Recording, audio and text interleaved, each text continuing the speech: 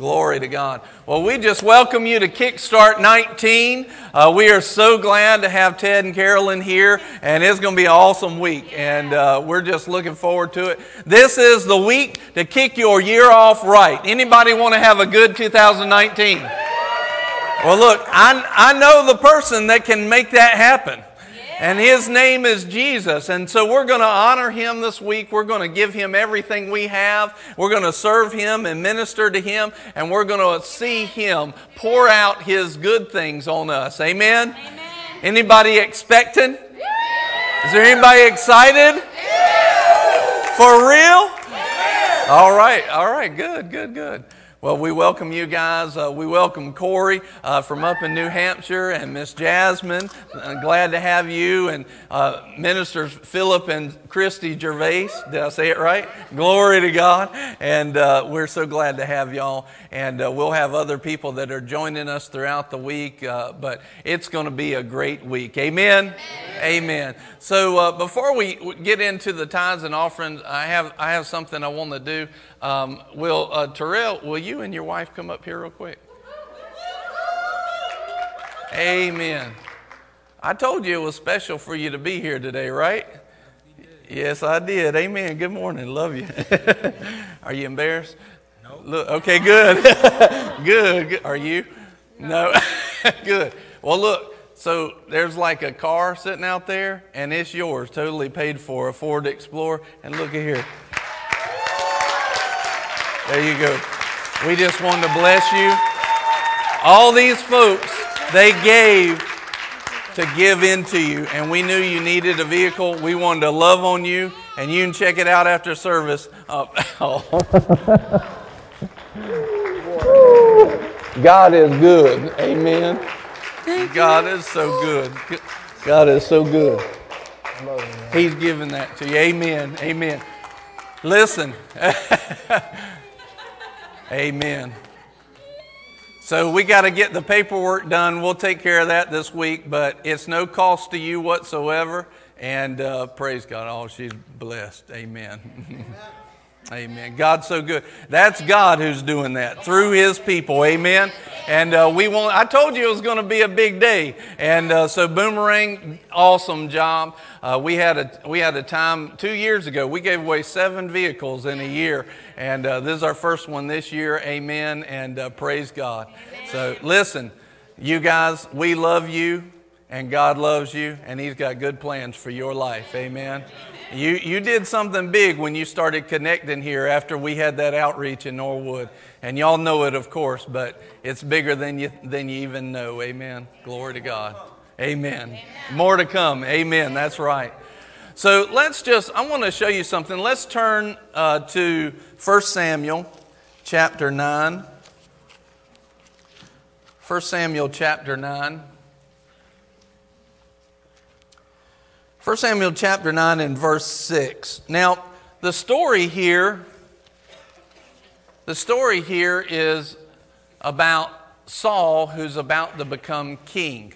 And what I want to tell you while you're looking that up is, if you have an envelope, even if you didn't come prepared to give today, Christians should grow to the place where they understand that if they come and they receive the word, they should come giving, even if it's a small amount. But Nicole and I make it a practice that we don't go into a service without giving. And what we're recognizing, now tithes are already set. That's 10% of our increase. We should be doing that. I'm not even just talking about tithes. I'm talking about giving beyond the tithe, over and above the tithe. I'm talking about our offerings. So we should come and we should give our tithes like we should. Every single week we should be bringing that. When we receive increase, we bring it first fruits right into the Lord, right? We bring it to Him. And the Word teaches us this, that when we give our tithes, it teaches us reverence of the things of God. We literally learn how to walk in honor and reverence by giving the tithe. And so then we know that if we honor God and we reverence Him, God honors us. And it is not an equal, can you imagine? Is my honor equal to the way that God would honor? No, it's not the same. It's not fair. It's one of those things where it's like I can give the utmost of my honor, but it's not going to match when God Almighty decides to honor you. And he said in 1 Samuel 2, verse 30, he said, those who honor me, I will honor. Now he also said, those who despise me will be lightly esteemed. So it plays on both sides. In other words, if you honor God, God's going to pour out honor on you. And he says, now I want you to hear this, that the tithe teaches us to reverence God or to honor him. So I want to ask you this question. Can you honor God properly if you're not tithing? No, it's not possible. Why? Because God set up that pattern. He set up that is one of his ways. His ways are holy. You are not going to receive the honor of God if you don't honor him. And you can't honor him if you're not a tither. It's not possible. Why? Because he's written it in his word. He's written it that way. So we make sure. What I want to tell you is this, whether you came ready to give or not today, you may or may not have known what I just said. But now that you're here, you do know that. I seek the Lord every day and say, Lord, what would you have me to give during this service? What would you have me to give? I'm going to tithe already. That's yours. I'm just returning it to you. But I'm going to give to you, what would you have me to give? Sometimes it's smaller than I think. Sometimes it's a lot bigger than I think, but I'm always seeking him for obedience, and if I'll be obedient, he'll show me. And if he's going to say something to me, he will give me the means to do that as well. But what becomes important is, how do I purpose my heart? So what I want you to know is this. You might not have come in today expecting to give.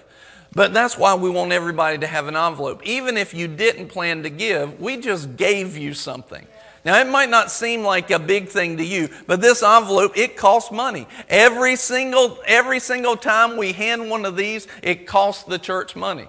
So what we've literally done is we've given you seed. If you return that envelope and just take it right back up here and you turn it back, that's one more envelope we don't have to pay for. That might not seem like a lot, but if you give that with the right heart, it will kickstart your finances. It will be the seed that will turn into fruit and kickstart your finances. So I want you to know that even today, no matter what financial shape that you're in, you have right within your hand already the ability to kickstart your finances today. Because we've given that to you. It's yours. You can throw it in the trash, or you can turn your heart towards the Lord and you can sow it right back, and you can start just with a 25-cent envelope. You can say, Lord, because he can take that thing and he can multiply it 30, 60, 100-fold, 1,000 times more, 10,000 times more. The Lord can return that to you. The question is, Lord, do we have it in our heart to honor you? Right. Do we have it in our heart to honor you and to sow and to give? We recognize, giving is this. Lord, I recognize you've given me something. And I want to give back to you. I'm not paying for it. It's not a price to be paid in that sense. It's an honor. It's a reverence. Lord, I want to give to you. And when our heart lines up with our giving, all of a sudden everything changes. I want you to see this. So here's King Saul before he was king. He's about to be anointed by Samuel the prophet. But he doesn't realize it. He's just chasing these donkeys that his father lost, but he can't find them anywhere. But then all of a sudden they say, hey, let's go over here. We're in this town. I've heard there's a man of God in this town. And I want you to see what happens here in verse 6 and 7. He said to him, behold now, there is a man of God in this city, and the man is held in honor. All that he says surely comes true. Now let us go there. Perhaps he can tell us about our journey on which we have set out. But then Saul said to his servant, but behold, if we go, what shall we bring the man? For the bread is gone from our sack, and there is no present to bring the man of God. What do we have? The servant answered Saul again and said, behold, I have in my hand 1/4 of a shekel of silver. I will give it to this man of God, and he will tell us our way. There's a principle in the Word that when you come in front of a man of God, you don't come empty-handed. This is part of that principle right here, where you come in front. Why? Because that man of God can tell you something, and all of a sudden, everything changes on that. There's a principle on that. I heard Mark Barclay, Pastor Mark Barclay, tell this story, and he told the story of John Osteen, Pastor John Osteen. And both of them had the exact same testimony, and I would say that Nicole and I have the same testimony as well. We were we've given into ministry for years and years and years, but all of a sudden, John Osteen told Pastor Mark this. He said, Pastor Mark, he said, the Lord prompted my heart that when I would get around a man of God, and especially he is saying the men that God had given in my life, he said, I would not show up empty-handed. He said, and we started sowing not just into the ministry, but into them personally. Like a lot of times, people want to give. We wanted to say, okay, here's a man of God. What do they want? What is it how can I bless them personally? How can I bless them personally? Because I want to honor these people that are given into our lives. And so it's not wrong to give to the ministry, but it's not wrong to do that. There's a different level that happens in your heart when you start saying, I want to know personally, what are they doing? How can I want to give this to them, to their family, that kind of thing. And so all of a sudden, John Osteen, Pastor John said, I'm telling you, when I started doing that, everything in my life financially changed.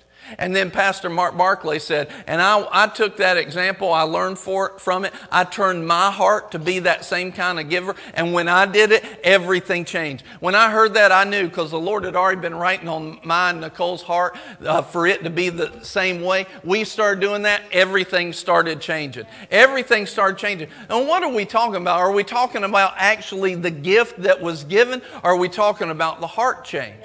The heart change. I put a few verses down, and I'm not going to read all this, but Judges 6:18, 1 Kings 14:3, 2 Kings 4:42, 2 Kings 5:5, 2 Kings 8:8. Right? All of these are just a few verses where people are showing up in front of the person of God, and they're saying, "Don't let me show up without a gift." Don't let me show up without a gift. Giving needs to be in our heart. Why is this? Because when we put on giving, we put on God. How can you be like God and like Christ and not be a giver? It's part of the reason why He loves a cheerful giver. He loves somebody who's abounding in their giving. Who's not, oh man, they're asking for something again. They're like, oh, we get to give again. Why? Because you're putting on the character and the nature of God.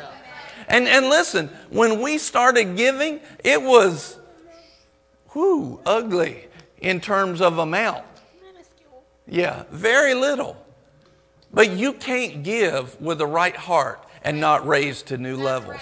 It changes you. It changes who you are. It changes what you receive. And so many people, when we first started the church, over 50% of the prayer requests were for finances. Now that's gone down now because we've gotten the word in people and they become givers. But we need to still press to the things of God. God doesn't want you just with your nose above water in finances. He wants you in abundance to do every good work. He wants you in that place. Let's turn to Galatians 6. Galatians 6 and verse 6.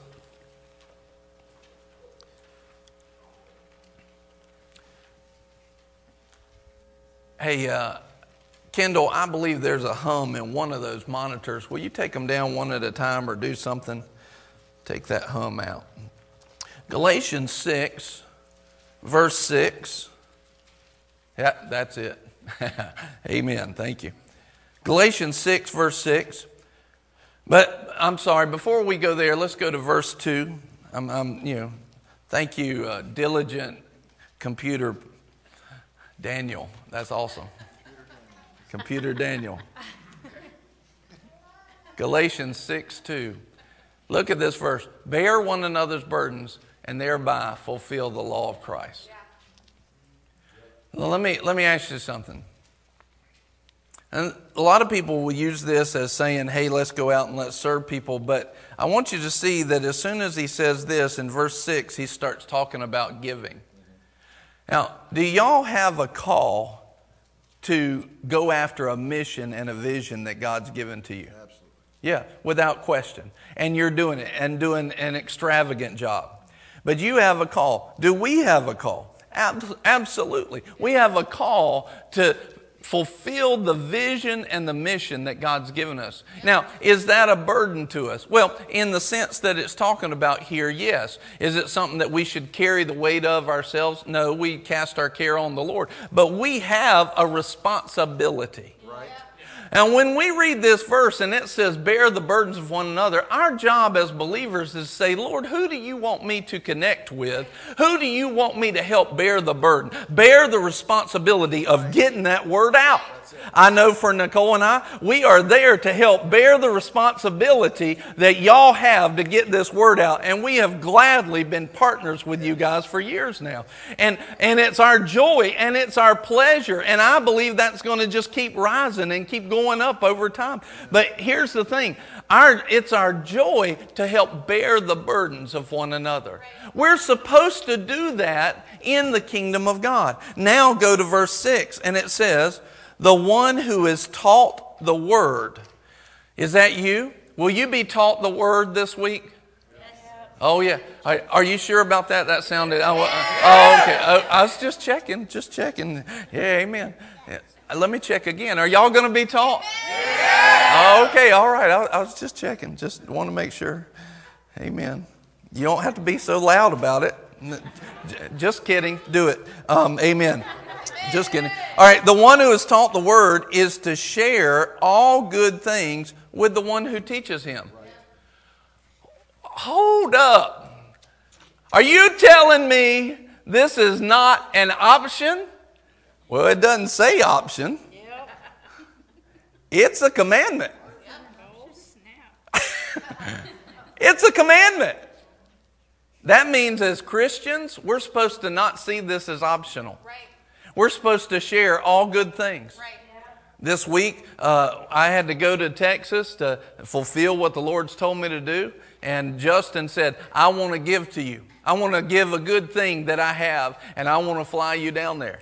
Well, he has skills, he has abilities. There's certain parts of it, a large chunk he paid for to get down there. What is that doing? He is doing exactly what this says. He's sharing all good things for those that are with him that helps teach him the word. Yeah. He says, basically what he said in his action, he didn't say these words directly like this, but basically in his actions what he said was, Pastor, you teach me the word and I want to share all good things with you. Yeah. Now, he wasn't just sharing it with me, he's sharing it with the ministry and he's bringing that. And I'm telling you, it did stuff for both of us that we couldn't even imagine. We couldn't even foresee some of the things that it unlocked. Listen, it says he's supposed to share. Let me read it just word for word. The one who is taught the word is to share all good things with the one who teaches him. Now look at this next verse. Do not be deceived. God is not mocked. For whatever a man sows, this he will also reap. In other words, look, if you don't do this, God's not mocked. It goes both ways, good and bad. He's not mocked. If you do it awesomely, He's not mocked. I'm telling you, awesomely is coming back. You will reap what you sow. But it goes the same way bad. Hey, if you don't do this, God's not mocked. Don't play games with Him. You'll reap what you sow. If it's not very much, then you're not going to receive very much in that way. You know, I read just this past week, it was a pastor saying the prosperity gospel was no gospel at all. I went, have you read the Bible? I mean, all you got to do is read it. Beloved, above all things, I wish that you prosper and be in health. Sin now, prosperity. And then he talks about this. He says, I will give you wealth and prosperity. And he gives us this idea, word for word. And I won't add any sorrow to it. Yeah. Have you lost your mind? And read the Bible. And the longer I go, the more I am reminded and the more I understand about what Jesus said. You do err not knowing the Scriptures nor the power of God. Because there's so many people they're in such error because they think they know the heart of God. They're completely missing His character. Listen, God's not mocked. And this is what I want you to see too. Do you have to have everything when you start sowing? No, you just turn your heart. And in your heart you become a sower. And God will start getting seed in your hand. That's all it takes. Lord, I'm turning my heart.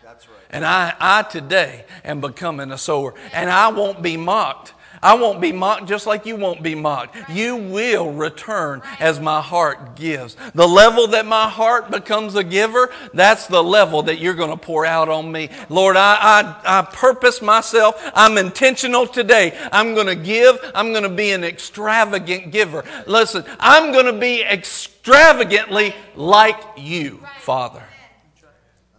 He says, for the one who sows to his own flesh will from the flesh reap corruption, but the one who sows to the Spirit will from the Spirit reap eternal life. Listen, what does that mean? That means this. When I go up there and I'm like, oh, they're asking for an offering. Now I go, oh man, I don't know where that's going to come from. I need this much then, and I need this much the next week, and oh man, I'm just not going to give today. What did you sow to? You didn't sow to the Spirit that was prompting you to give and already told you to give. What you sowed to was your flesh and its fear that God won't be big enough. And when you sow to the flesh, you're going to reap that corruption. But when you sow to the Spirit, you're going to reap it. It was, I've watched, especially over the last few months, how several people have come into the church and they hadn't really been going on a regular basis to the church. But they said, you know what, I'm going to give today. And all of a sudden, God just worked that week.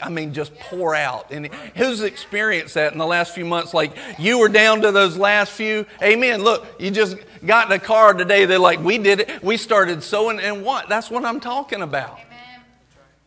God is not mocked. He's looking to get good into you, but we've got to partner with Him the right way. Verse 9, let us not lose heart in doing good, for in due time we will reap if we do not grow weary. We'll reap. We will reap. When's due time? When you need it. When you need it. In other words, God will bring you what you need when you need it. It'll be awesome. Right? Due time is right now if you need it right now. If it's next week, it'll be next week or before, but it'll be right on time. Amen. God He's not withholding any good from those who walk uprightly. Verse 10, now listen to this. Verse 10, so then, while we have opportunity, let us do good to all people. While we have opportunity. Do we have opportunity today to sow? Oh, absolutely, we do. Then he's talking about today. Let us do good to all people, and especially to those who are of the household of faith.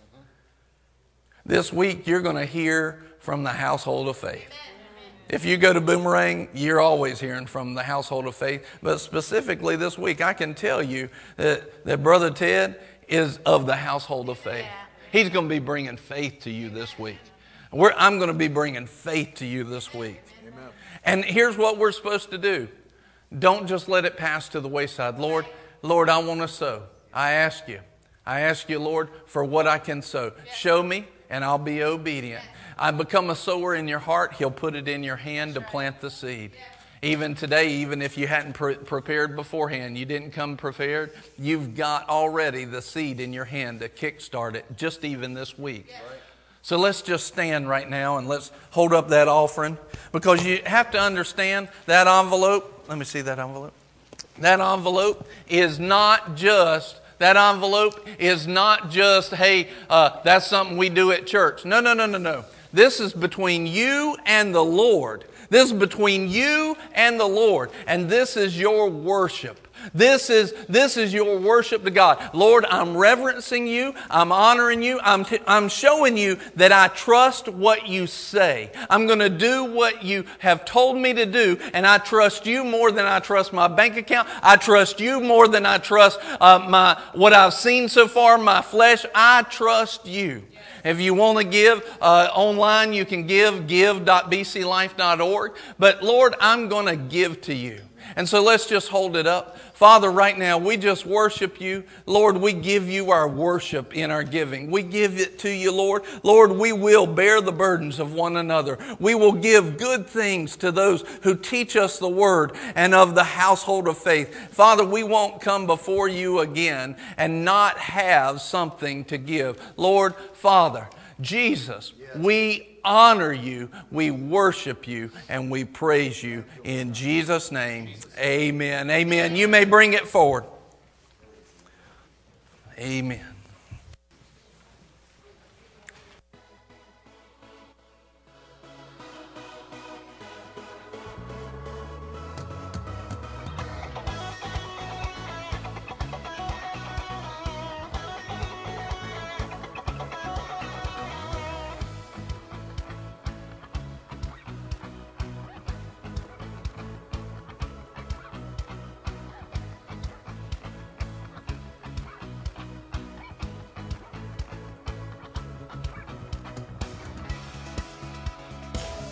All right. Father, right now, we just give you this, Lord. We honor it. Let everything that was given out of their heart, let it be pressed down, shaken together, running over, and multiplied into their lives. Father, we receive into our life today. Things are changing in our life, in our finances. We're not walking out of here the same. Lord, we're better givers than we were before, and we're better receivers. In Jesus' name, amen. Amen. You may be seated. Give somebody a high five as you sit down. Glory to God.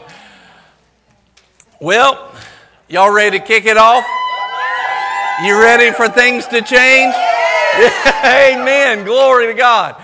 Would you welcome with me one of our best friends in life? And years ago, I don't remember how many years. It's been like 6 or 7. 8 years? Yes. Oh my goodness.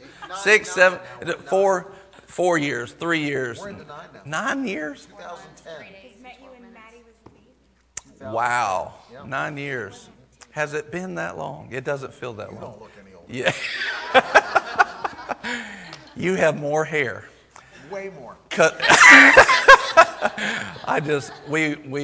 Lord gives and the Lord takes away. Oh my goodness. Blessed be the name of the Lord. That's like curse stuff in here. You know. He knows that. He's messing with me. Hey, we just love you. And would y'all welcome with me Evangelist Ted Shuttlesworth Jr. Amen. Praise God. I love you. I love you. Well, who's happy today? Can you shout amen? Hallelujah. I am too. You can be seated. I'm excited for what God's going to do this week. I want to take a minute and just thank everybody that's watching online, joining us on Facebook. God bless you. Thanks for joining, and let us know where you're watching from. We appreciate you joining us for the service. All week, I've got my expectation high. I got myself ready. Amen. Because, you can get what you believe. You can get what you expect. That's what faith is. Faith is you having an expectancy that God will do what He said He would do. Amen. And we're going to get it this week in Jesus' name. I want you to just say by faith, this is my week to receive a blessing and an impartation from the Spirit and the Word. Amen. The Word is alive. The Word of God is alive. That's what the Bible said, Hebrews 4:12. The Word is alive. And it's sharp and it's quick. Knows how to, the Bible says, pierce. And one of the things I like when I talk about that is it says in the King James, to the dividing asunder of soul and spirit. You know, if you went to a hospital to get a surgery, you'd know you were at the wrong surgeon if you went in to get a surgery and he came in to do the surgery and he was all scrubbed up, but he had a chainsaw and he started that thing, said, let's get going on this. You'd know you're at the wrong hospital. You find another surgeon. Why? Well, because you need precision when you do a surgery. And I love how the Bible says that the Word of God has precision, that it can go right into your spirit and it can go into your soul and it can cut out everything that the enemy meant for your destruction. But then at the same time, that tool can add into you everything God has planned to bless you. Amen. The Word is quick, sharp, and powerful. And I set my faith, I'm going to receive from the Word. I'm so blessed to have my awesome family with me, and they go with us almost everywhere that I go. And we're traveling, I'd say on average, 225 to 250 days of the year. So I told my wife, I said, man, if I had to do that and say goodbye to everybody every time I did it, it would be very hard to fulfill this call. So I thank God that He's opened the doors and gives us the grace and the ability to all travel together. And my wife is not only a wonderful and anointed woman of God, but she's also a phenomenal mother. And she now homeschools two of our children, our two oldest, who are our daughters. And my son, we're just fasting and praying for. And so I told people, I said, you got to pray for my son. Right now he's far from God. I'll pick him up from different church nurseries, and he'll be like throwing dice with other babies and making money. Tell him, as long as you tithe into me, that's okay. You just keep making that money. But it's a blessing to have my family. And I've asked my wife to come and just, say hi to you and make you aware of a couple things. So would you welcome her today, my wife, Carolyn Shuttlesworth. Good morning, good morning. A lot of you I know and a lot I don't. So I'm Carolyn Shuttlesworth. Just going to go over a couple of things before we get started. This is our magazine that we put out every quarter and recommend you to sign up for it. It's free. We send it out, like I said, every quarter. There's, what is it, the ebook you said? Yeah, so we got a free devotional ebook that we're giving out. If you go to miracleword.com/live, you can get that today. Actually, right now, if you pull out your phones, because digital age.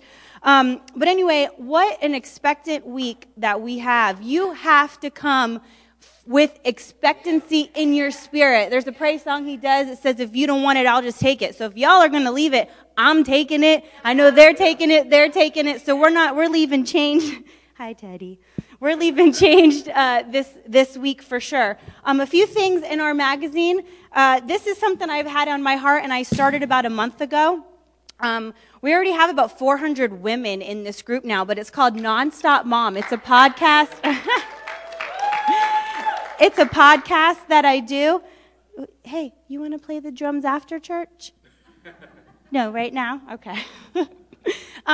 This is just a faith builder for women. Moms, non-moms, if you're going to be moms, because we need a lot of encouragement. We don't have to be a hot mess. That's not what God has called us to be. Not a hot mess. He's called us to have the mind of Christ. We have... That's my sidekick. Looks like him, but he's my sidekick. Have the mind of Christ. There's a prayer that Hannah does in 1 Samuel 2 that I stand on strongly. It says, Lord, you have made me strong.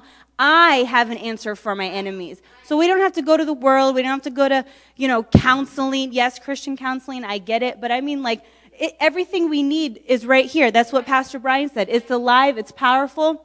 And you have to read the Word of God to get what the Word of God says. Going on Sundays is not just enough. So that's a lot of things I talk about. I encourage moms, going to be moms, like I said, and faith versus compassion. You have to continue to keep your faith. When your children are sick or going through something, we don't run to the doctor for every little thing. And our faith shouldn't be diminished just because we become a parent. So that's a lot of things I put out. Blogs. I do talk about homeschooling, self-care. I will not do makeup tutorials ever. You'll never see that from me. I'm sorry. I'm not going to do your hair or show you anything like that. You're going to have to get that from another podcast. So anyway, this is weekly blogs I put out. Just faith encouragement for women. And like I said, moms, pre-moms, just to get you to that point. How to future-proof your kids. That's an article that I had for this quarter. Like I said, this is one of my favorite things right here. If they can stand in line for 2 hours at a theme park, they can stand for 30 minutes and praise the Lord. So there's certain things we have to teach our kids to get strong in the Word of God. Also, well, you can talk about TV when we get to there. But let's see what else we got going on. We have an app you can download right now, our Miracle Word app. There's preaching on it 24/7. So you can get there. He's got powerful podcasts that he puts out every Wednesday, worship Wednesdays and Mondays. So just to stay in contact with us, we'd love to hear from you. And like I said, if you go to miracleword.com/live, you'll get that free 40-day devotional today. Anyway, here you go. Praise God. Let's just lift our hands all over this church this morning. Father, we thank you for your anointing. Thank you for your power and your glory, all that you're doing. We ask you now to open up the windows of heaven one more time and touch us this morning. I pray that the supernatural will become our story beginning this week in the mighty name of Jesus. We give you glory and praise for your goodness because you are great and greatly to be praised. Lord, we ask you now, whatever was harassing your people before today, blow your breath from heaven and blow it out of our way in the mighty name of Jesus Christ. Don't let one thing harass us after this week of meetings. And we thank you, Lord, that our freedom is coming beginning today in the mighty name that's above every name. And somebody shout amen. You don't have to stand up, but just lift your hands right where you're sitting.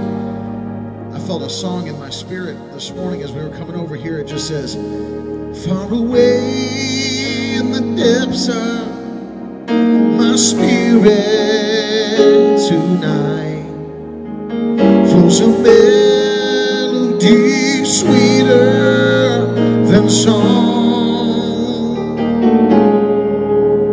In celestial like waves, it unceasingly falls o'er my soul like an infinite calm. If y'all remember this hymn, would you sing it with me? We say peace, peace, oh wonderful peace, coming down from the Father above, and sweep over my spirit forever. I pray in fathomless billows of love. Come on, lift your voice with me and sing peace, peace, oh wonderful peace, coming down from the Father above. Sweep over my spirit forever. I pray in fathomless billows of love. Come on, just say this. Amazing grace, how sweet the sound that saved a wretch like me. I once was lost, but now I'm found. Was blind, but now I see. One more time, come on. Amazing grace, how sweet the sound that saved a wretch like me. I once was lost, but now I'm found. Was blind, but now I see. We thank you, Lord, for that goodness and mercy that's here today. We expect great things to take place. This is our week in the mighty name of Jesus. We thank you, Lord. Our best days are just ahead in the name that's above every name. If you believe it, somebody clap those hands and give Jesus all the praise today. Praise God. If you have your Bible, I want you to pop it open with me this morning to Ephesians chapter 3. And I got something in my spirit to share with you that's going to stir you up. I believe for me This is the basis of what's going to happen as we kickstart this year in the presence of God. And once again, I want to just say it's so great to see our friend Corey with us all the way from New Hampshire. And are you you're the director of Full Gospel Businessmen in all of New Hampshire, central New Hampshire? All of New Hampshire. So it's powerful, and he's been doing wonderful things for the Lord and full of the Holy Ghost, and he's a friend of this ministry and, of course, Pastor Brian's ministry, and a wonderful man of God. Would you welcome him all the way from New Hampshire and tell him you love him? Just pray for him because his life is hard. He has to fly out to London, England, so I know it's very rough when you have to live like that, but praise God. Father, we just ask you to send him fish and chips in Jesus' name. Amen. Ephesians chapter 3.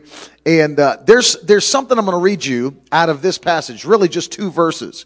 But I'm going to show it to you in the amplified version of the Bible because I want you to see something that maybe you've never seen before. It's going to stir your spirit up. You know, we quote verses all the time, like Paul when he wrote to the church in Rome. You know, Romans chapter 8 and verse 11, we quote this verse, that if the same Spirit that raised Christ from the dead dwells in you, then he shall quicken, or that word actually means to make alive or startle, your mortal physical body. Amen. We quote that verse. We know that verse. But, you know, Paul had to do a lot of teaching on that because people, they didn't really catch it as quickly as he liked them to. Even the Corinthian church, you know, which was, if you study the New Testament, the Corinthian church was probably the most immature church in the New Testament. You know, they had issues left and right. If it was modern day, they would have been on Dr. Phil and Oprah and everybody else they could have got on. They had issues, the Corinthian church. And, you know, there was a guy that was, you know, sleeping with his stepmother. And, you know, Paul actually had to tell him, you know, that's wrong. You know, as a Christian, you can't do that. And, you know, he wasn't listening. So he said, kick him out of the church and let him learn his lesson. And then they wrote him back. Second letter to the Corinthians said, now let him back in. You know, he's learned his lesson. But they had issues. I mean, left and right. And so he had to teach them things. And one of the things he had to teach them was that their bodies were the temple of the Holy Ghost. And he starts to teach in 2 Corinthians chapter 6 about relationships. And you've probably seen that passage before where he starts to say, you know, don't be unequally yoked with an unbeliever.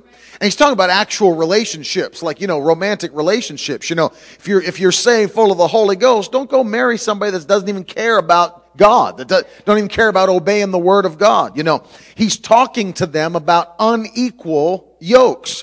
And, you know, if you know, many times, especially in this generation, we don't know what a yoke is. You know, unless you've ever done some farming or you've seen some Amish people, you don't know what a yoke is. But if you don't really understand the fullness of it, they'll take 2 animals and put them together by their necks in what they call a yoke. And that thing is put on your neck so that you can drag something. Sometimes they use them to plow fields, sometimes to pull a carriage. There's many reasons, but that yoke puts that around a neck in order for you to pull or drag something. There's going to be a big issue if you're both trying to pull something as your purpose, if you got one that's a Clydesdale horse and the other one is a cat. You're going to have issues because now that carriage or that plow, you know, really was built. It's heavy enough. It should be pulled by 2 horses, not 1. But if you've got a horse and a cat, you got issues for the horse because now he has to pull all the extra weight that the cat can't pull. Cat's feet can't even reach the ground. You understand? And so you got people that are trying to hook themselves up with people that are not saved, not filled with the Holy Ghost, that don't even care about the things of God, and you're trying to pull towards the things of eternity and trying to obey the commands of God and the instructions of God, and you got somebody that not only are they not pulling their weight in the relationship, they're actually pulling in a different direction. So imagine now if you if you did have 2 Clydesdale horses, but you yoked them up in opposite directions. You got one whose neck's going that way, one whose neck's going that way. And then you start saying, let's go, giddy up. And they start pulling. Well, that thing's going to start straining against their necks. Oh man, I'm preaching today because what's going to happen then? It's going to start getting hard to breathe. Because that thing starts to cut your airflow. Why? Because you're not going in the same direction. You're going in two different directions. And now there's more stress on your neck than you should even have on your neck. And so the Bible said Paul tried to save them from problems and save them from stress and save them from destruction by just giving them a simple instruction by saying, don't be unequally yoked with an unbeliever. And then he begins to give examples. And he says, what relationship can there be between light and darkness? There's no relationship. If light's there, darkness isn't. If darkness is there, light isn't. There ain't no relationship. They're completely separated. Then he goes on to say, what relationship can there be between God and the devil? They ain't got no relationship. God has no relationship with the devil. That's why I can't get with these people that are always trying to tell us, well, sometimes God, he'll use these evil things to put them on your life to teach you a lesson. He'll use these evil things like sickness, disease, poverty, lack, depression, anxiety. He wants you to fully trust in him. So he'll put you through the mud so that you'll fully rely on his power. No, he don't do that. Because he has no relationship with the devil. And he's absolutely good and there's no badness in him. The devil's absolutely bad. There's no goodness in him. We got a screwed up generation because you got people actually preaching this that, if you're going through an issue, it's because God's putting you through it. The same people will teach, well, if you see things that are happening today like healing and miracles, that's a deception. That's the devil doing that stuff because God don't do that anymore. They got the devil healing people and God making them sick. What kind of generation are we living in? See, that's not it. God's got no relationship with the devil. They are completely mutually exclusive. And you understand, so Paul's teaching this. What relationship can there be between light, darkness, God, the devil, the believer, the unbeliever? And then he goes on to say, why would you join your body to a prostitute? Woo! Why would you join your body to a prostitute? And what he's trying to teach him, he said this at the end. Don't you know that your body is the temple of the Holy Ghost? Man, I feel like preaching. Think about it like this. And it's hard to wrap your mind around this sometimes, but the very force and power that created the universe and everything you see is living inside your body. Woo, hallelujah. I mean, the very force. The Bible says that word that was spoken by God, he spoke a word and that word came out of his mouth as his breath, the Bible says. His breath. When you study, if you were ever to go to seminary or Bible school or whatever, and you were to study the subject of the Holy Ghost, they call that subject pneumatology. It's the teaching of the pneuma. And the pneuma is the wind or the breath of God. That's just the Greek word for the wind or the breath. And so you understand that God's breath, when he spoke a word out, the reason his words come to pass quickly and instantly, and they can't come back to him empty or void, but they got to accomplish what he sends them to do and prosper in the thing whereunto he has sent them. The reason is because his words are backed by his breath, and his breath is the Holy Ghost. Hallelujah. His breath is the Holy Ghost. And that's why, check this out. If you've never seen this before, the Bible said that God reached down his hands after he had spoken everything you see into existence during creation. And he said, now, he turned to the Trinity. He said, let us make man in our image and in our likeness. And he took his hands. Man, think about this. Everything else you see, God spoke it. Look in the mirror, he actually created it. Everything else you see, he spoke, came out of his mouth. You came from his hands. Somebody look at your neighbor and tell them you're custom made. You're tailor made. Yeah, that's why everybody can't look the same. We can't look the same because we got to be unique because every one of us is custom made, tailor made. Woo, hallelujah. I don't look like anybody else. You don't look like anybody else. We are custom made by the hands of God. And he said, let us make man in our image and in our likeness. And then he reached his hands down and formed him. From the dust of the earth, formed Adam. Now watch, he formed him and he's laying there on the ground like a sandcastle man. God just put up together a little sandcastle. And he said, looked like the form of a man. He didn't become a living being until God reached his face down and blew the breath of life into that sandcastle man. And he sat up and took his first breath and became a living being. Do you know what caused Adam to sit up and become a living being? God blew the Holy Ghost into his body. He blew the Holy Ghost into his body. Whether you heard this or not ever before, Adam was the first Holy Ghost filled man. That's the truth. See, because God didn't do that for the first time when he did it for Jesus at the Jordan River. No. God did, even in the Old Covenant, there were people filled with the Holy Ghost. Maybe you don't know that. There were people that worked on building the temple in the early part of the Bible. And the Bible says, and they were filled with the Holy Ghost for that purpose. Although for a temporary period of time, they were filled with the Holy Ghost. Jesus was the first man since Adam. He's what they call the last Adam. So he was the first one to be once again eternally filled with the Holy Ghost. And then he died, shed his blood, day of Pentecost came, and we all got filled with the Holy Ghost. But what was happening was, God wasn't doing something new. God was restoring what he originally did back in the Garden of Eden. And so when he blew his breath again, see, you got to get this, because the Bible said, what's the first thing that happened? The Bible says, and on the day of Pentecost, they were all in one place, in one accord. And what was the first thing that happened? And they heard a sound. They didn't see tongues of fire first. They didn't speak in tongues first. They didn't get empowered first. They heard a sound first. And what was the sound they heard? A mighty rushing. And God was blowing his breath again.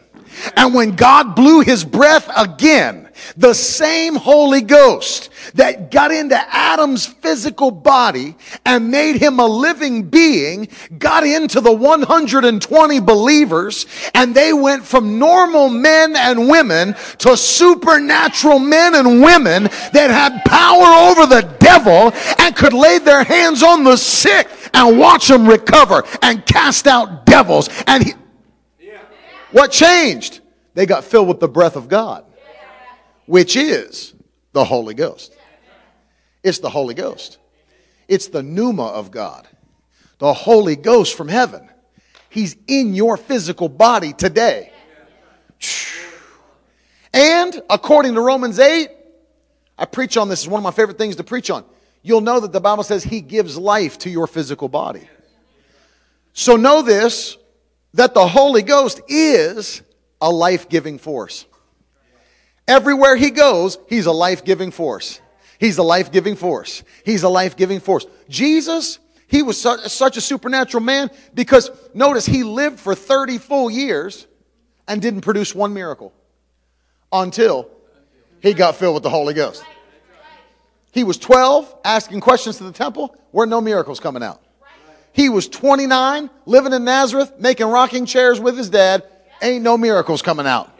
He was 30, still getting more wise, more powerful. Bible says he increased in wisdom and stature, but no miracles were coming out. But in Luke chapter 3, he comes down to the Jordan River and says to John the Baptist, I got to be baptized by you. He said, hold up a second. I'm not even worthy to untie your sandals. He said, you need to baptize me. He said, no, you got to baptize me because we've got to do all that God requires. And so John said, I'll do it. Baptize Jesus in water. And when he came up out of the water, the Bible said the heavens opened up and the Spirit of God descended like a dove. Didn't say he was a dove. He said descended like a dove would descend.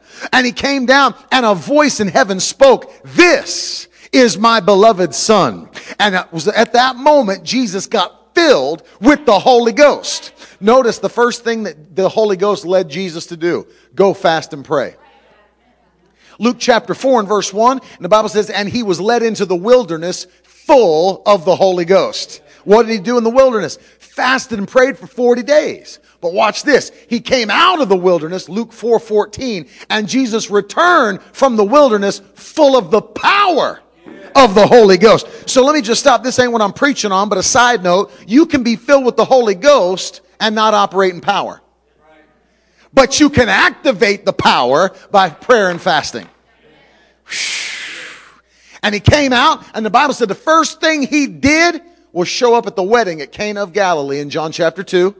And the Bible said this was his beginning of miracles. Very first miracle took place when he got filled with the power of the Holy Ghost.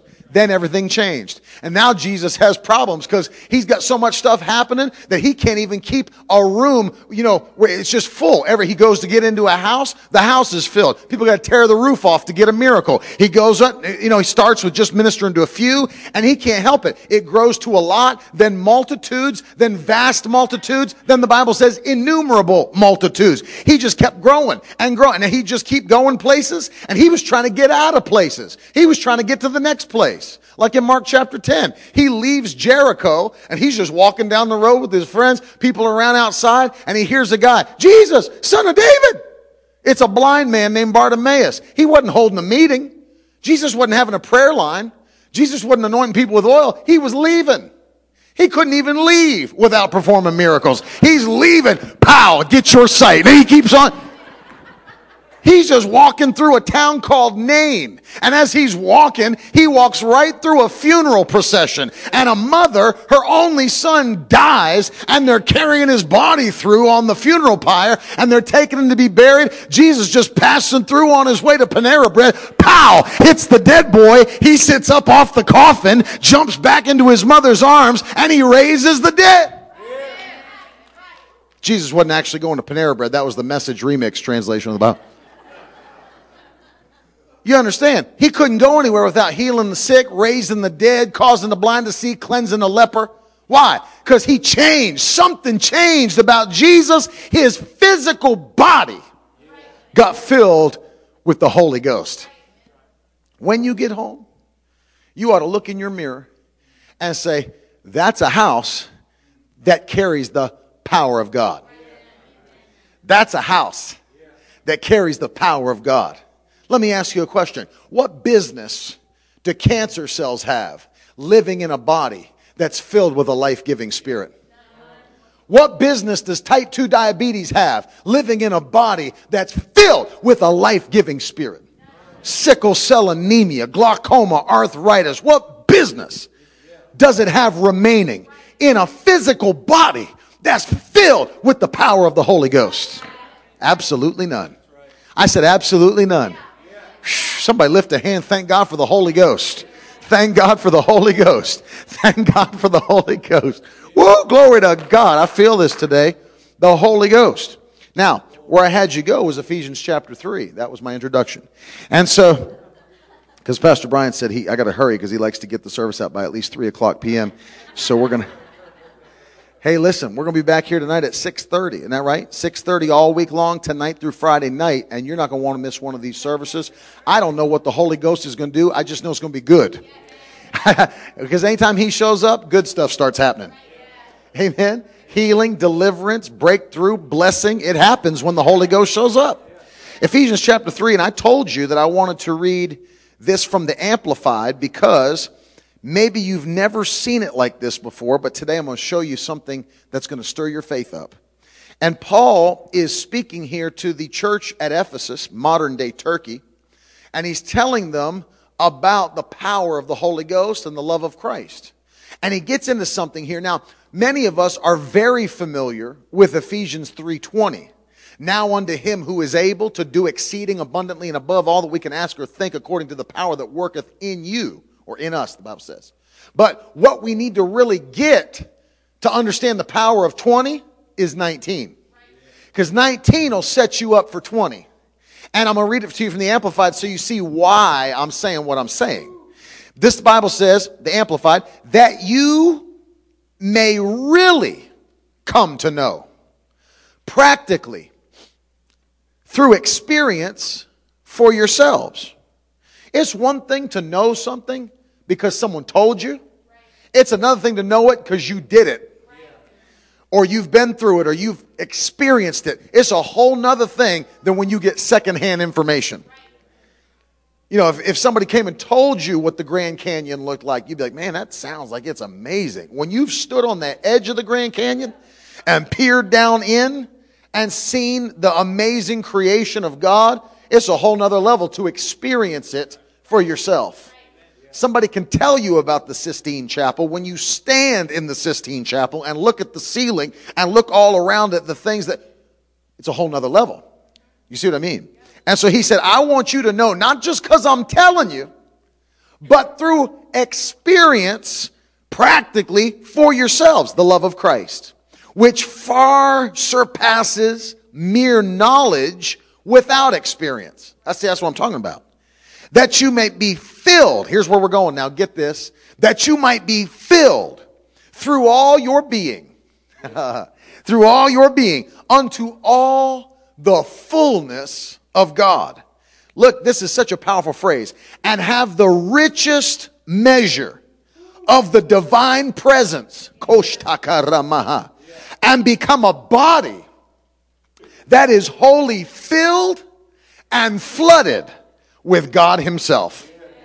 Oh, your physical body is filled and flooded with God himself. Not just a little chip off the old block. The fullness of God lives in your body. You know, people that try to be real logical and technical come to me and say, well, brother, if all of God lives in me, then how can any of him live in you? He's eternal. He can do the impossible. Stop trying to figure God out with a normal mind. His ways are higher than our ways. His thoughts are higher than our thoughts. And he said, I'm going to fill each individual one of you with the fullness of my being. Oh, glory to God. I said, glory to God. And so your body today is literally overflow. If you could just, if I had some way, we have x-ray machines and MRIs at the hospital. If I had some kind of a spiritual x-ray machine, a spiritual MRI, and you could come behind here and stand behind it, we could all see you in the spirit realm. You are literally so much bigger in the spirit than you are in the natural realm. There's people sitting in this room today. You're so big in the spirit, your physical body can't even give you a picture of how big you are in the supernatural realm. You would see, if I put you behind a filter, you would see the power of God just coming out of your body. You'd see the anointing of God pouring out of your hands, out of your eyes, out of your mouth, out of your feet, out of your stomach. You would see the power and presence of God jumping and exploding off of you, because it's that word dunamis, and that's the power of the Holy Ghost. And he said that dunamis, dynamite power will be on the inside of you when you get filled with the Holy Ghost. And it's there to explode out of you and touch somebody else. Shout amen. You are designed to explode with the power of God.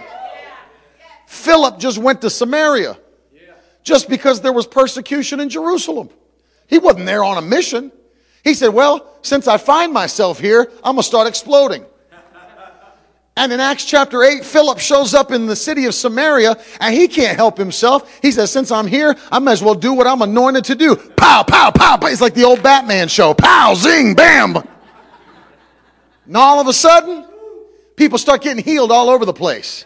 Demons get cast out all over the place. All of a sudden, there's great joy in the city. All of a sudden, people are getting saved by the hundreds and hundreds and hundreds. He has to call back to Jerusalem. Send Peter and John. We got to get these people filled with the Holy Ghost too. Yeah. Peter and John show up in Acts 8. Start laying hands on every new believer. And they all get filled with the Holy Ghost. Why? Just because one man showed up in the city and started exploding. Yeah. Exploding with the power of the Holy Ghost. You see that? Yeah. And that's what happens. Dunamis. That's the Greek word we see in Acts 1:8. And you shall receive power. Dunamis. That's where we get the word dynamite. Dunamis. It comes upon you and within you when you get filled with the Holy Ghost. Whew. That's an eternal power that's living inside your physical body. Today. I said today. So he says here that you might have the richest measure of the divine presence. You do not have a watered down version of God. You didn't go to New York City and get a purse that was supposed to be Louis Vuitton off the street, and it's Pui Catan. So what is that? The L and the V don't even line up at the seams. What is that? I've never seen that before. It ain't even brown and gold. It's green and blue. I've never seen that in my life. They'll try to sell you a knockoff. That ain't a Rolex. That's a Folex. I've never seen that before. They'll try to sell you a knockoff. You don't have a knockoff on the inside of you today. You don't have some substitute spirit on the inside of you today. Somebody that's just a substitute teacher because the Holy Ghost is out somewhere doing something else. No, He's on the inside of your body today. The original, the OG is on the inside of you today, and He's filling you up with explosive power from on high. Woo. Hallelujah. Whew. The richest measure of the divine presence. See that? And to become a body, holy, not H-O-L-Y, not holy set apart, W-H-O-L-L-Y, holy, every last part of your body, the whole thing contains. He's not just right here in my belly. Out of your belly will flow rivers of living water. You think the Holy Ghost is just pent up in some tiny little one-bedroom apartment in your belly? Don't even have running water. You're in there trying to take a shower. You got to go to the neighbor's house. No. Your whole body. The same Holy Ghost that's in my belly, where the spirit of man is, that same Holy Ghost is in my hands. He's in my fingers. He's in my feet. He's in my legs. He's in my arms. He's in my chest. He's in my head. You see what I'm saying? He's in my tongue. When I speak, that same power that's in my belly is in my tongue. People think you got to get all religious with this. Well, do you need a miracle, sister? Let me lay the fingertips of my hand onto the forehead, as God somehow only anointed the fingertips to touch the forehead. Once that's done, pow, you have got a miracle. No. You can do more than just putting them little fingertips on somebody's forehead. You can give them a hug and get them a miracle. I've hugged people and got them a miracle. Amen. We used to do this test. Went to Rhema Bible Training Center in Tulsa, Oklahoma. We would go to the prayer and healing school. I was there every single day of my college career. I played the keyboard and sang and did all kind of stuff, organ. And we'd have a prayer service for an hour and a half, then we'd have a healing service for an hour and a half. And I'd be there the whole time. And some of us that were on, kind of like the volunteer staff, bands, singers, ushers, greeters, we'd get all stirred up in the Holy Ghost and His power. Do you know they'd have people coming in from hospitals in Tulsa area with cancer, stage 4, come to sit in those services and try to get a miracle from the Lord. They were believing for a breakthrough. And so, we had Brother Jim Hockaday, who was a phenomenal teacher. He's still, he's not dead. He's alive still. Powerful teacher and preacher of the Word of God. And he'd get this revelation to us young guys' spirit. And he'd be teaching on this, the fact that we're filled with the power and fire of the Holy Ghost. And he would talk about some of these stories, like from the life of Dr. John G. Lake, who's a powerful man of God. Read up on him. But he said, you need to understand, power of God's in your entire body. It doesn't have to take, anointing with oil or a prayer cloth or a tap on the head. He said you could just pat somebody on the back and transfer power into their body. Whoo! So we started testing it. We'd have ushers and greeters that come in during the healing services, and we'd have people come in stage 4 cancer. And the ushers knew what they were doing and say, hey, brother, good to see you today. And they just give them a handshake and hold that hand and just shake it by the power of God. And that life-giving anointing that's on the inside of us, he knew what he was doing. He was transferring the power of God into somebody that had a terminal disease that doctors gave up hope and said they were going to die. Nope, I got something on the inside of me that's about to get on the inside of you. And they'd come back with their testimony. Nobody laid hands on them. Nobody anointed them with oil. Nobody put a prayer cloth on them. But a handshake from a Holy Ghost-filled usher transferred the power of the Holy Ghost into their body. And now no cancer cells are left. Doctors can't find it. The death sentence has been reversed. Why? Because there's enough power in a handshake. My uncle was preaching in New York City. Not New York City, but in New York State. Holding a conference, pastor's conference. And you may have heard me tell this story. He was on the platform. And he had all these people there. And there's all these preachers. And there was a big old pastor that was on the front row. About 6'6", 285 pounds. Big old pastor from New England. And nobody knew why. And nobody knew what for or anything like that. He never even referenced it from the mic. My uncle just came right down. Everybody had their hands raised standing in the auditorium. He didn't even reference it. He just came running down off the platform where that guy was. Pow! Kicked him right in his chest. I mean, kicked the fire out of him. Kicked him so hard, he fell over the seat and into the second row. I'm talking about UFC. And nobody knew why. And he didn't reference it. He said, now the reason I did that, the Lord's trying to show. He just kept on preaching. There was a motivational speaker there from Chicago who's kind of a funny guy, and he was standing next to that pastor. And he's just kind of, he was actually the chaplain to the Cubs and also the Bears, the Chicago Bears and the Chicago Cubs. And he's a funny guy, kind of like Don Rickles style back in the day. And he was standing there with his big old gold glasses on. That pastor got kicked, and he looked at my uncle and said, kick him again! And nobody knew why, and they didn't explain it. Just kept on going through the service and then closed out and everybody went home. So what in the world's that about? People were keeping their eyes open during prayer from now on, scanning the crowd. There's some violent people in this church, I'm going to tell you. And the next time, the pastor came back and he said, I got to give my testimony. And he said, what happened? He said, well, some of y'all that were in the service, you know what happened. Pastor Terry kicked me in my chest. He said, but I didn't tell anybody about this. He said, I didn't even tell my own wife about this because I didn't want her to worry. He said, but I had just gone to the doctor for my checkup, and the doctor checked me up, and he said, your heart. He said, Pastor, I'm just going to give you a bad report. Your heart's so bad that you're going to probably have to stop preaching at your church, and you're going to have to just sit down. You won't be able to exert yourself. You got a bad heart. And he said, I just started praying. I didn't want my wife to know. He said, and I'm just believing God for a miracle because they told me I was all done. And he wasn't old. He was younger. He said, they told me I was all done. He said, then last night, Pastor Terry comes off the platform, kicks me in my heart. He said, knocked me into the second row. He said, I'll tell you, I went back to my doctor for a second checkup today. And he said, the doctor came back in the room with new x-rays and eyes wide. He said, Pastor, what have you been doing? He said, what do you mean? He said, I don't know what you're doing, but keep on doing it. We x-rayed you today. He said, this is not even the same heart that was in your chest the other day. I feel the Holy Ghost. Because it doesn't take fingertips to a forehead. It doesn't take anointing with oil or a prayer cloth. Those things work. A handshake can, don't get nervous, I ain't going to kick you today, but a kick will work. Hallelujah. Hallelujah. A spoken word will work. Spoken word. You know, God started showing me this a long time ago when I was very young. I was only 16 years old, preaching a youth camp in Arkansas, out in the middle of nowhere in Arkansas. And we were having the service, and it was a morning service, early morning youth camp. You know, half the youth, you know, they stayed up all night, they're half asleep, you know. And I'm thinking, this will show you don't have to have 21 days of preparation. Watch.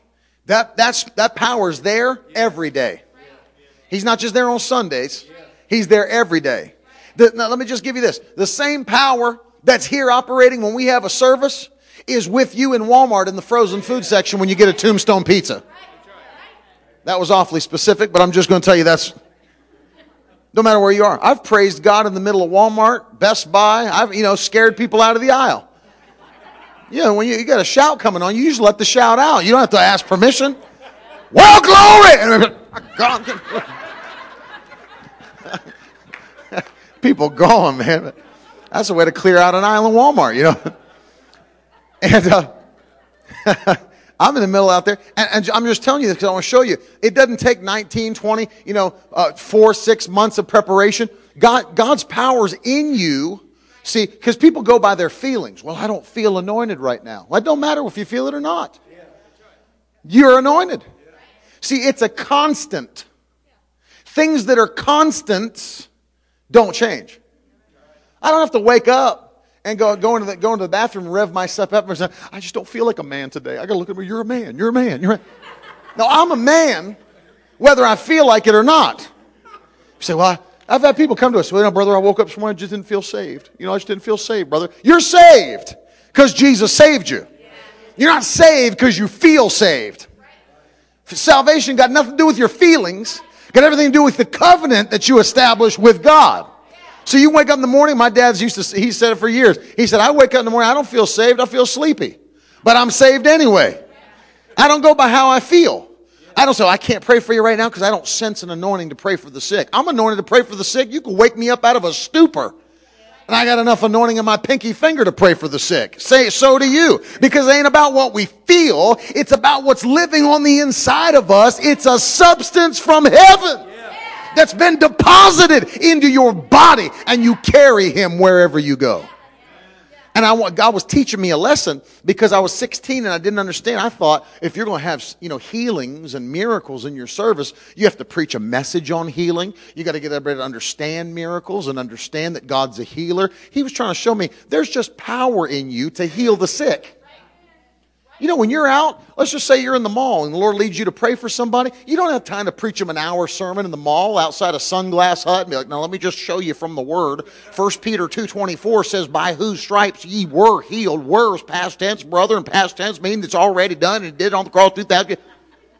You don't have time to sit there and preach a message to somebody in the mall. You just go lay your hands on the sick and they shall recover. Because there's a power in you that's greater than the power of the devil. That's why I like that verse, 1 John 4:4. Greater is he that is in you than he that's in the world. You know what I like? People love that part of the verse. Jump back to the first part of the verse. You know what it says? Ye are of God, little children. That's more exciting than greater is he. Let me tell you why. Because if you're from him, then you are him. My son that was sitting up here, even if I was a deadbeat that had to go on Maury Povich because I didn't want to pay child support and I left my wife, and he ain't paid me no child support in 13 years. You are the father. Oh my God. Even if I was some deadbeat that wouldn't pay child support, all they got to do is take one blood test.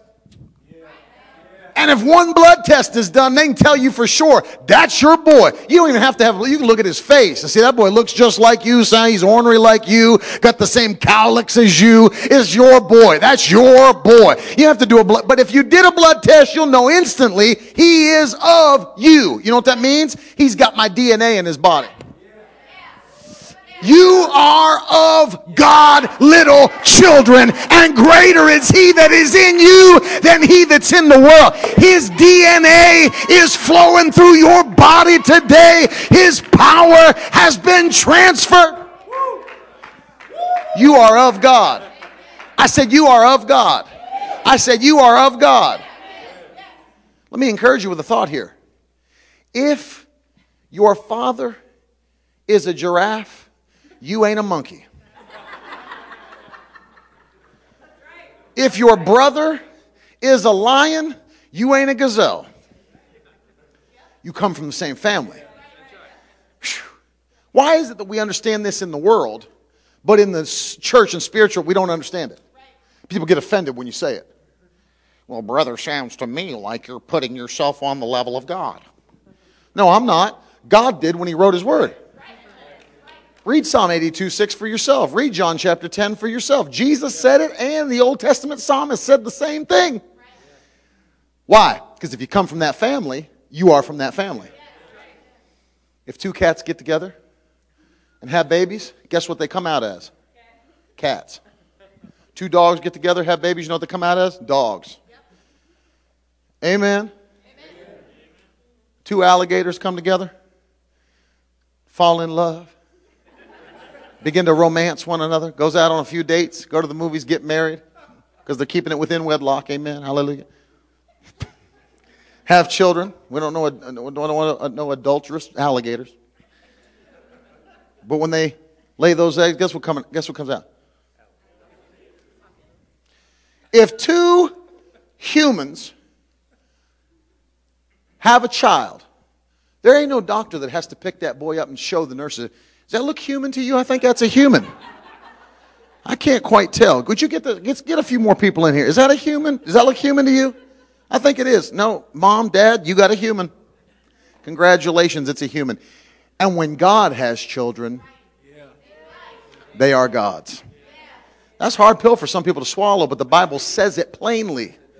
God said, Psalm 82 and verse 6, I have said, you are God's, and all of you, children of the Most High.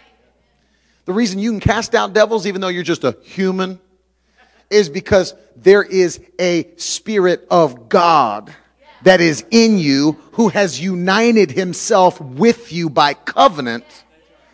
As he is, so are we in this world. 1 John. So you understand, not as he was, as he is. That's important to know. Not as he was. You don't got a baby in a manger living on the inside of you. Ain't a 12-year-old boy in the temple asking questions living on the inside of you. Ain't no 30-year-old carpenter living inside you making benches.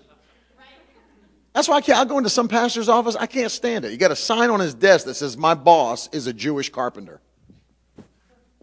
Are you kidding me? My boss ain't a Jewish carpenter. My boss is the King of Kings and the Lord of Lords, the soon-coming King, the great physician, the anointed one, the Messiah, the Son of the living God. He ain't no carpenter. What do you think, Jesus up in heaven doing woodwork? You think he's up in heaven putting, frames on doors? Yeah, he's preparing a place for you, but he's the Son of God. So, not as he was, as he is, so are we. Let me go a step further with it. You don't have a Jesus bleeding on a cross living on the inside of you. I come up on people, they got a necklace on. I see their necklace, they got a cross with Jesus hanging on it, And just to mess with their mind, I'll come and say, "Hey, bro, I got to get you a new necklace." That's the old, outdated version. There's a new one out. You seen the new one? He ain't on there anymore. He ain't on the cross. I got to get you one of the ones that's new, updated. He's off the cross. That's not who's living on the inside of us. Jesus ain't on a cross today. He's not bleeding and dying today. He's not suffering today.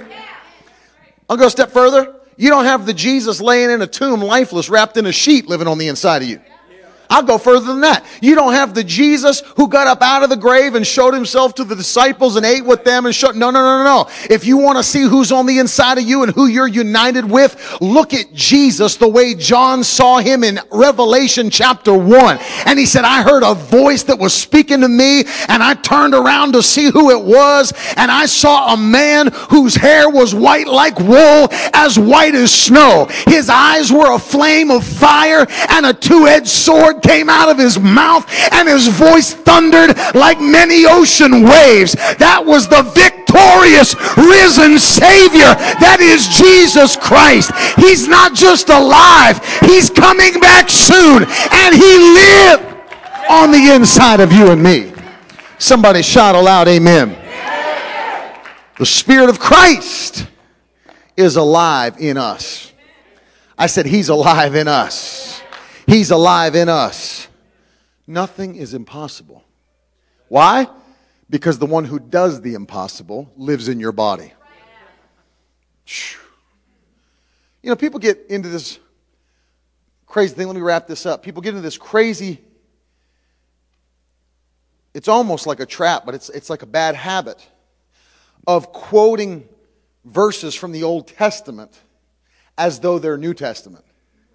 They've heard it preached for so long that it becomes like a religious colloquialism, And it happens all the time, especially with preachers. "I came to tell somebody today, get ready for a miracle. I look unto the hills, from whence cometh my help." I ain't looking to the hills. My help ain't coming from the hills. That was in the Old Testament because their help still had to come from the hills. My help ain't coming from the hills anymore. I ain't waiting for the Calvary to come riding in and save me. My help comes from inside this belly where the Spirit of God is. He's in me today. He's full of power today. And your help is living on the inside of your body. Woo! Hallelujah. Your help is living on the inside of your body. And so now we can go to Ephesians 3:20, where the Bible says, "Now unto him who is able to do exceeding abundantly." One translation said super abundantly. That's the Amplified if you want to pop it up, of Ephesians 3:20. Now to him who by or in consequence of the action of his power. The action of his power. Who's at work? Within us.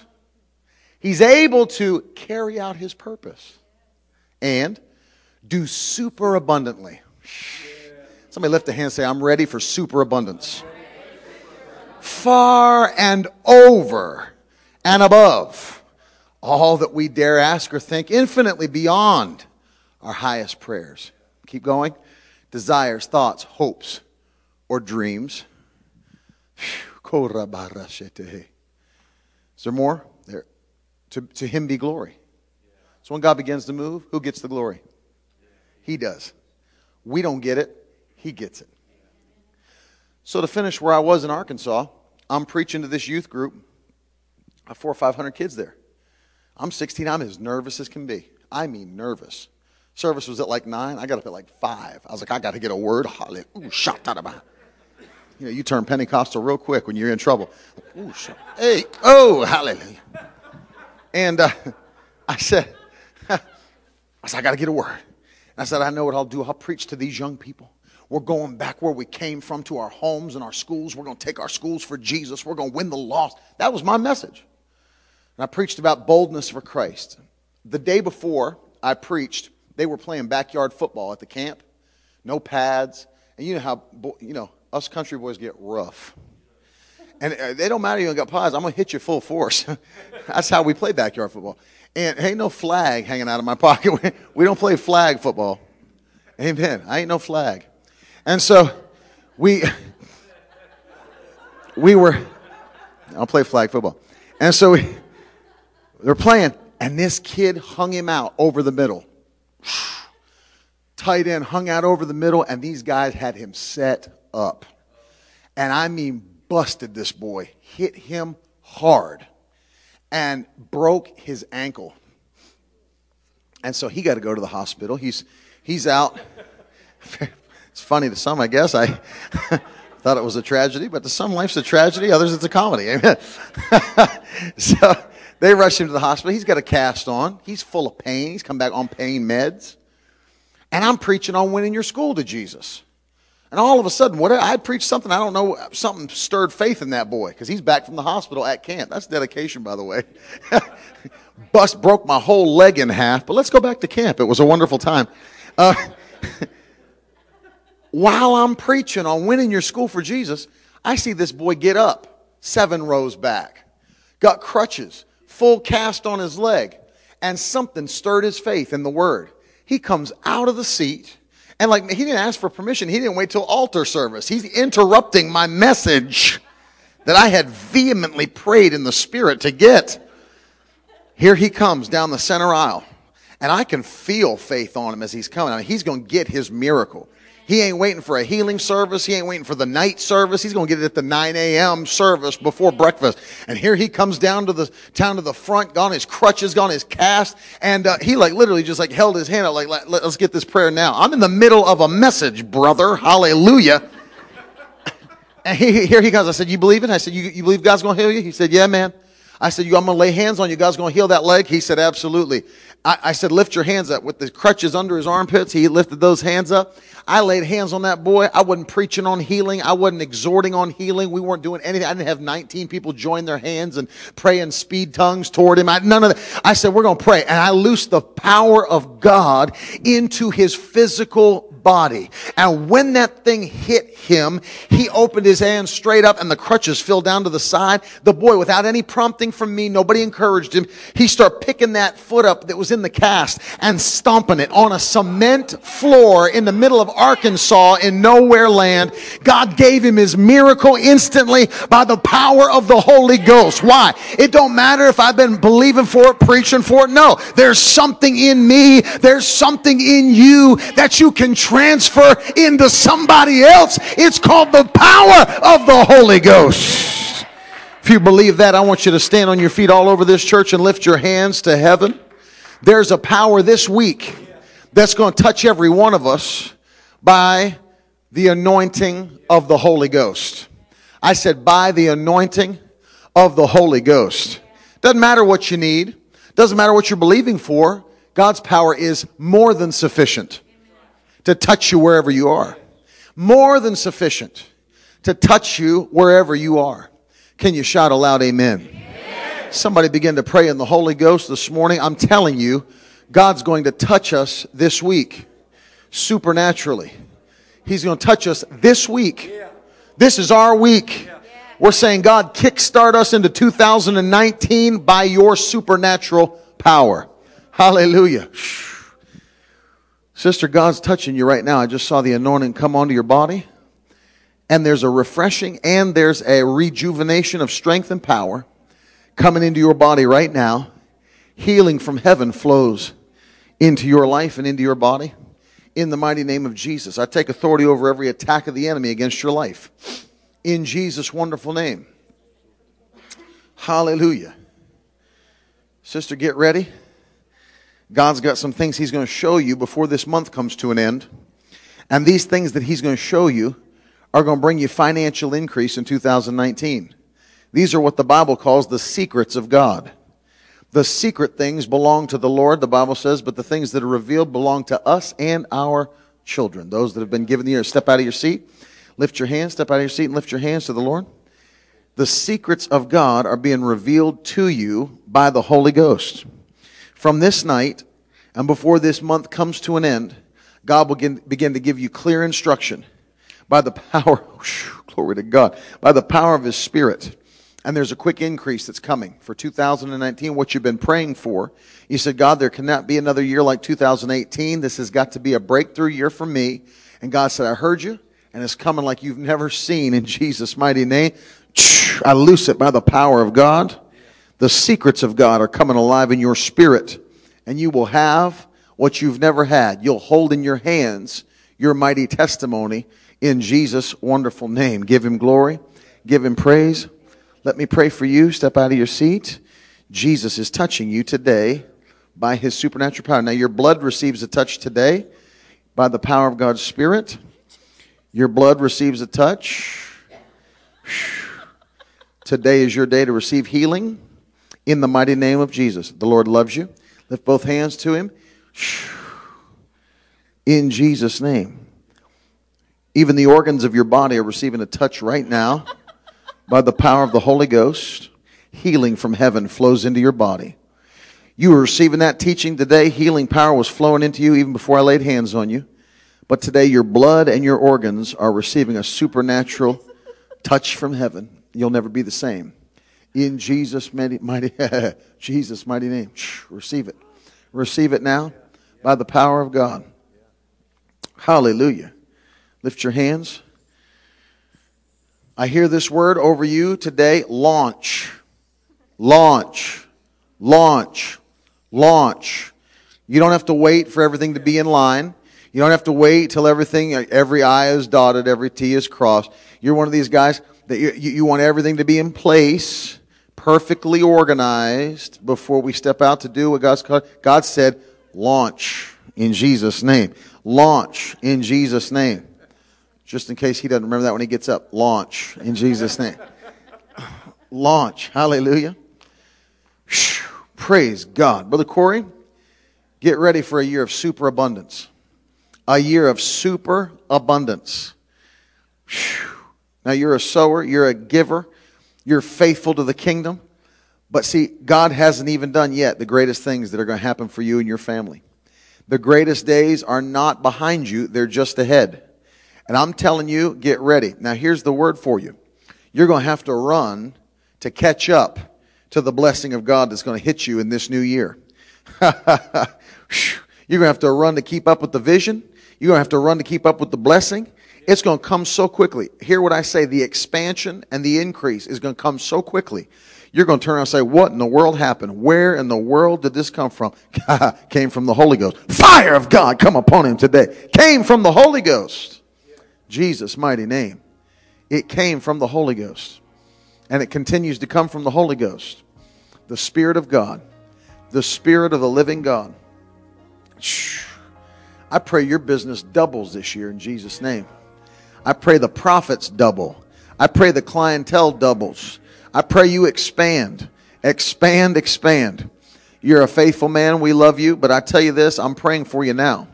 That an expansion hits so hard that the blessing will be so evident that people, get this, this is the word I'm speaking over you and believing.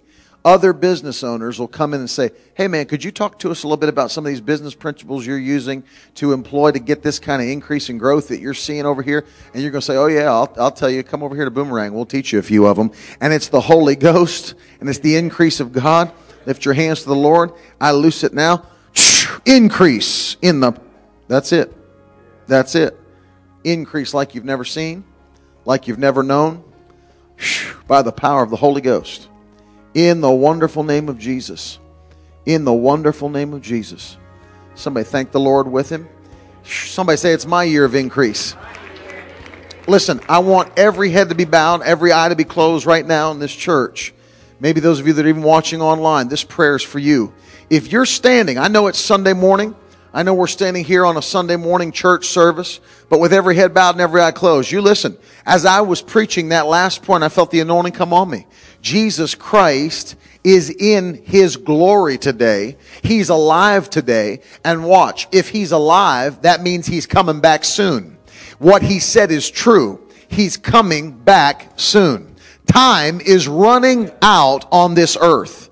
And if you're standing in this church this morning on a Sunday morning, and you say, you know what, if Jesus did come back today, I don't know that I'd be ready to see Him when He comes. Because there are things in my life that are displeasing to God. There are things in my life that are not right. They're sinful. But I want to know, before I leave this church this morning, that my life is not only right with God, but that Jesus is my Savior and heaven will be my home when Jesus comes. If that's you and you want to pray a prayer with me today to ensure that's your story, right where you're standing, lift your hand, hold it high, and I'm going to pray with you wherever you are. I see it there, there, there, there. Who else? Over here. Who else? Let this be your day of a turnaround. You're not going to miss it. You're not going to miss God's best for your life. Jesus died just for you. If you raised your hand, do me a favor. Quickly get out of your seat and come stand with me right here at this table. We're going to pray. Come stand right here. You don't have to line up. We're just going to bunch up and pray. We're the family of God. God bless you, buddy. God bless you, man. God bless you. Ma'am, God bless you. If you need to be here, come quickly. We're going to pray. God's going to make all things new. That's the wonderful thing about God. It's not a 21-step process. It's a one-step process. That's how good He is. Amen. If there's anybody else, quickly come before we pray. Jesus is calling you. Don't listen. What I tell people is this. If He calls, don't decline the call. Answer the call. Because we're not promised He'll call again. He could come tonight. That's how close we are to the end of time. Did you know this? And I just say it because it stirs my spirit. There are no prophecies that need to be fulfilled before Jesus can come. Do you know He could come right now? That's how close we are to His coming. And He loves every one of us so much. He's given us this time of grace to receive Him as our Savior. Every head bowed. Let's pray. I'm going to lead those of you here in a prayer. I just want you to repeat this with me very simply. Say, Father, in Jesus' name, thank you for sending your Son to die for me. I'm asking you now, forgive me for my sin. Make me new. Give me the power to live for you for the rest of my life until I die, or more likely, until you come to get me. From this day forward, I'm a new creation. I'm not even the same person that I was before. I belong to Jesus. Now lift both hands and thank God that it's done. Lord, we thank you for your saving power. We thank you for your blood covenant. We thank you, Lord, that there's no evil thing that can destroy us because we're protected by the Holy Ghost. I pray for every one of these precious people today, Lord. Fill them with the mighty power of the Holy Ghost in Jesus' name.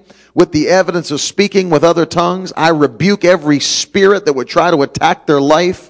Whether it be depression, anxiety, fear, panic, it must go in Jesus' name. Lord, anoint them, make them soul winners. I pray in Jesus' name you keep them from harm and danger. I thank you no evil thing can touch their house. That includes sickness, disease, poverty, lack, tragedy, accident. In Jesus' mighty name. I thank you, Lord, for it. I give you all the praise. And if you believe it, somebody shout amen. Amen. Amen. Pastor Brian? Amen. Glory to God.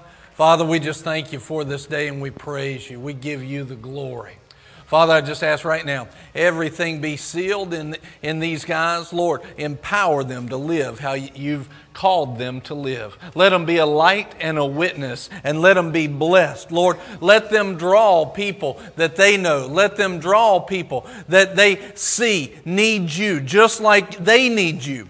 Just like we need you. Let them draw. Let them invite their friends, their family, Lord. Let them draw them to the kingdom of God. Let them be empowered by the Holy Ghost to be that witness in everything. Not just these standing right here, but everybody that's hearing my voice in Jesus' name. Empowered by the Holy Ghost to be His witnesses everywhere they go. In Jesus' name.